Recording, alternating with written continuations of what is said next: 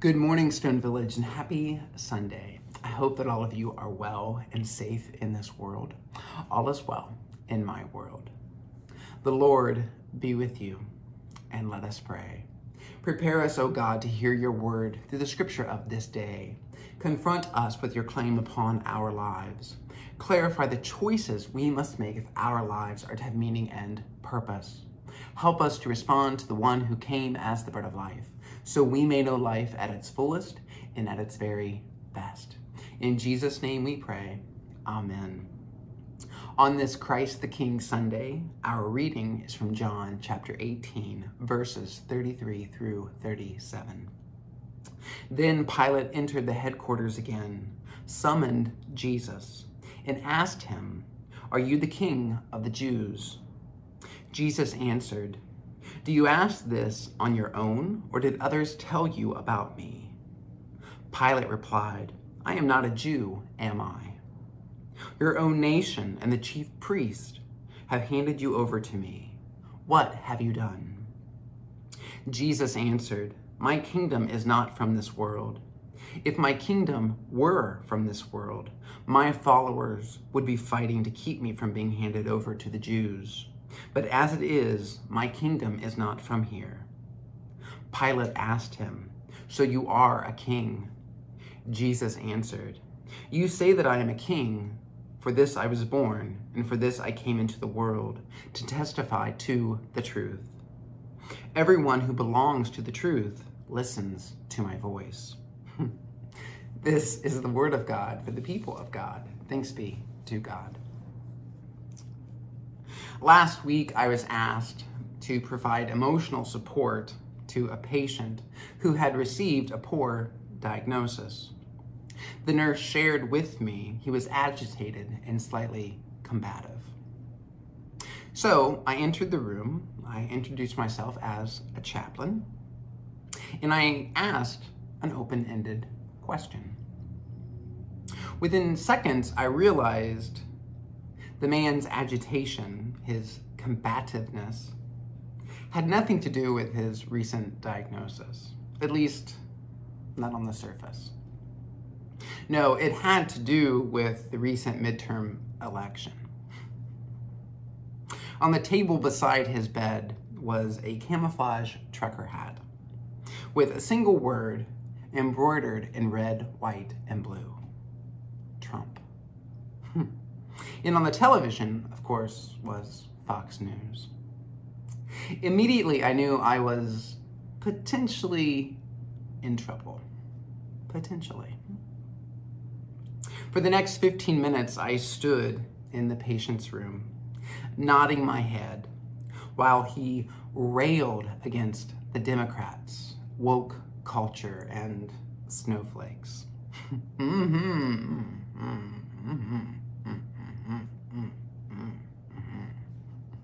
One might have thought I was having a seizure. I was not. I didn't offer a single word to reframe his words, not a single pushback. Just stood there, nodding my head, silently repeating to myself, "He's a child of God. He's a child of God. You're not here to talk about politics. You're here to provide emotional support. Just let him talk. Just let him talk. He's a child of God. He's a child of God.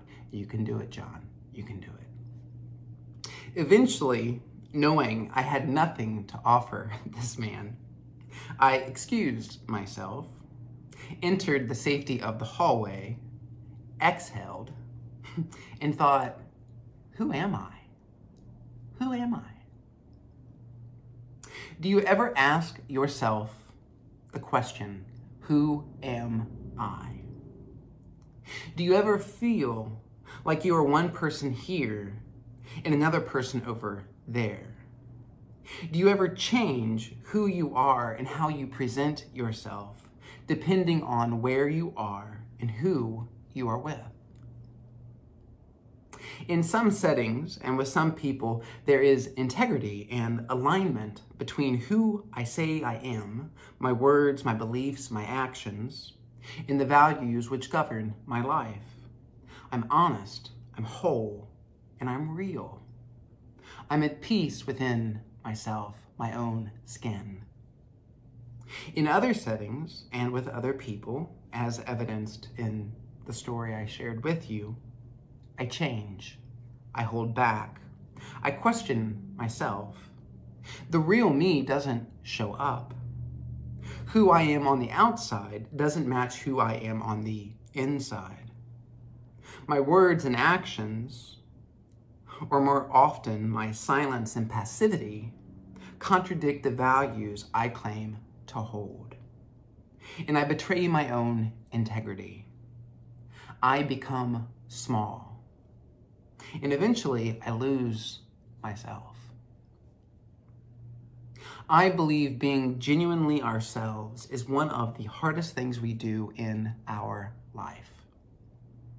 Don't you sometimes struggle to be yourself and have authenticity and integrity, regardless of where you are, who you are with, or what is happening in your life? I believe the struggle of authenticity is at the heart of Jesus' conversation with Pilate in today's gospel. Perhaps that surprises you. Yet there are many times in Jesus' life when he too struggled and wrestled with his authenticity and integrity, just as we all do in our lives. In the wilderness, he wrestled with his identity, what he would do, who he would be. With the Syrophoenician woman, he wrestled with whom of God's children he was called to serve. And in the Garden of Gethsemane, he was agitated, distressed, and afraid of the path before him. Identity, action, and truth are the three questions at the heart of today's conversation between Pilate and Jesus. And those questions won't get finalized there because they are always in process. In fact, they are never-ending questions that we must work out every day of our lives. And so I want us to use those questions in the conversation between Pilate and Jesus as a lens through which to reflect upon our own lives today. First question, identity. Are you the king of the Jews? Pilate asked.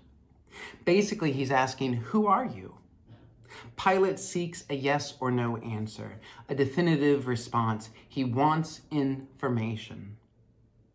Of course, Jesus knows it's not a simple question.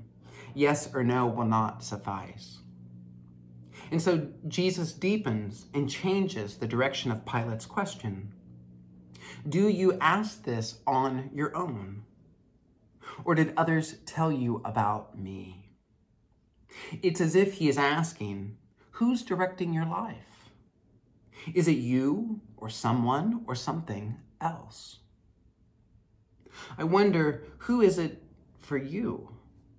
Who or what directs your life today? Is it your career, your political affiliation, your family, your reputation, your hope for the future, your wounds from the past? Is it the gospel of Christ and the values or qualities you find expressed there? Whatever directs our life also identifies and defines us. It tells us who we are and are not. So, who or what is directing your life today? Are you the person you want to be? Do you like who you are today? What could you do, change, to bridge the gap between who you are and who you want to be? Second question, action. What have you done? Pilate asked. And Jesus responds, my kingdom is not from this world. Jesus moves the question from the outside to the inside. It's as if he is saying, you can't understand what I've done apart from the values I hold. For Jesus, the kingdom represents God's ultimate values, God's desires, and best hopes for the world. Our actions and words reveal the values that we too hold. And the values we hold are expressed in what we do, in what we say. Our outside self and our inside self are always in relationship, sometimes in alignment, and other times in contradiction. Reflect on your life today. What are you doing, saying, or posting on social media? Consider what you've said and done over the last year. What values are being revealed, affirmed, or contradicted? What do your values have to do with the gospel of Christ? Third question, truth. Pilate concludes, "So you are a king," to which Jesus says, "You say that I am a king, for this I was born, and for this I came into the world, to testify to the truth. Everyone who belongs to the truth listens to my voice." Jesus is once again deflecting and redirecting Pilate's question. It's as if Jesus is saying to Pilate, "Yeah, whatever. You still don't get it." It's not about a title, it's about truth. And for Jesus, truth is not a fact, a concept, or a proposition. Truth is a way of being. It's something to be done, not believed in. To make truth a belief is too easy, too small. For instance, I can believe in the truth of love, but am I loving you, my neighbor, my enemy? I can believe in the truth of forgiveness, but what does it matter if I don't forgive? I can believe in the truth of welcoming the stranger and still close my door and my heart to the homeless, the refugee, and the marginalized. I can believe in the truth of 1,000 different things and never do one of them. And if I'm not living the truth, it doesn't matter what I believe. Jesus testified to the truth by living the truth, by loving, forgiving, welcoming, healing, feeding. What about you and me? What is the truth in your life today? What truth are you living? What truth is still waiting to be done? 2 questions. Jesus never allowed his identity, his actions, or his truth to be determined by where he was or who he was with. Instead, he brought his identity, his action, and his truth to every place he went, to every person he met, and to every circumstance he faced.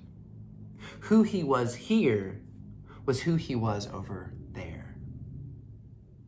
Our struggle for authenticity and integrity is always a work in process and progress. In each of us, based on our individual journey, will have different work to do. For some, healing. For others, understanding. Some, acceptance. While others will work to believe in self. Yet the work to authentically claim self is universal. Every place we go, every person we meet, every circumstance we face holds before us questions of our authenticity and integrity. Who am I? And am I really who I say I am? The danger of not living a life of authenticity and integrity is losing your identity, becoming small, and in time, invisible. You were not breathed into being to be unknown in this world. You were not. And so I wonder what it would take, an action or a word, for you to live a bit more authentically and comfortably in your life today. Thanks be to God. Amen. I give thanks to God for each of you, and I pray this day you bear witness to the love of God in this world. Bear witness to the love of God so those to whom love is a stranger, they will find in you a generous and loving friend. In the name of Christ Jesus and the power of the Holy Spirit, amen. I love you, stoners. I hope you have a great day, and I'll see you soon. Bye.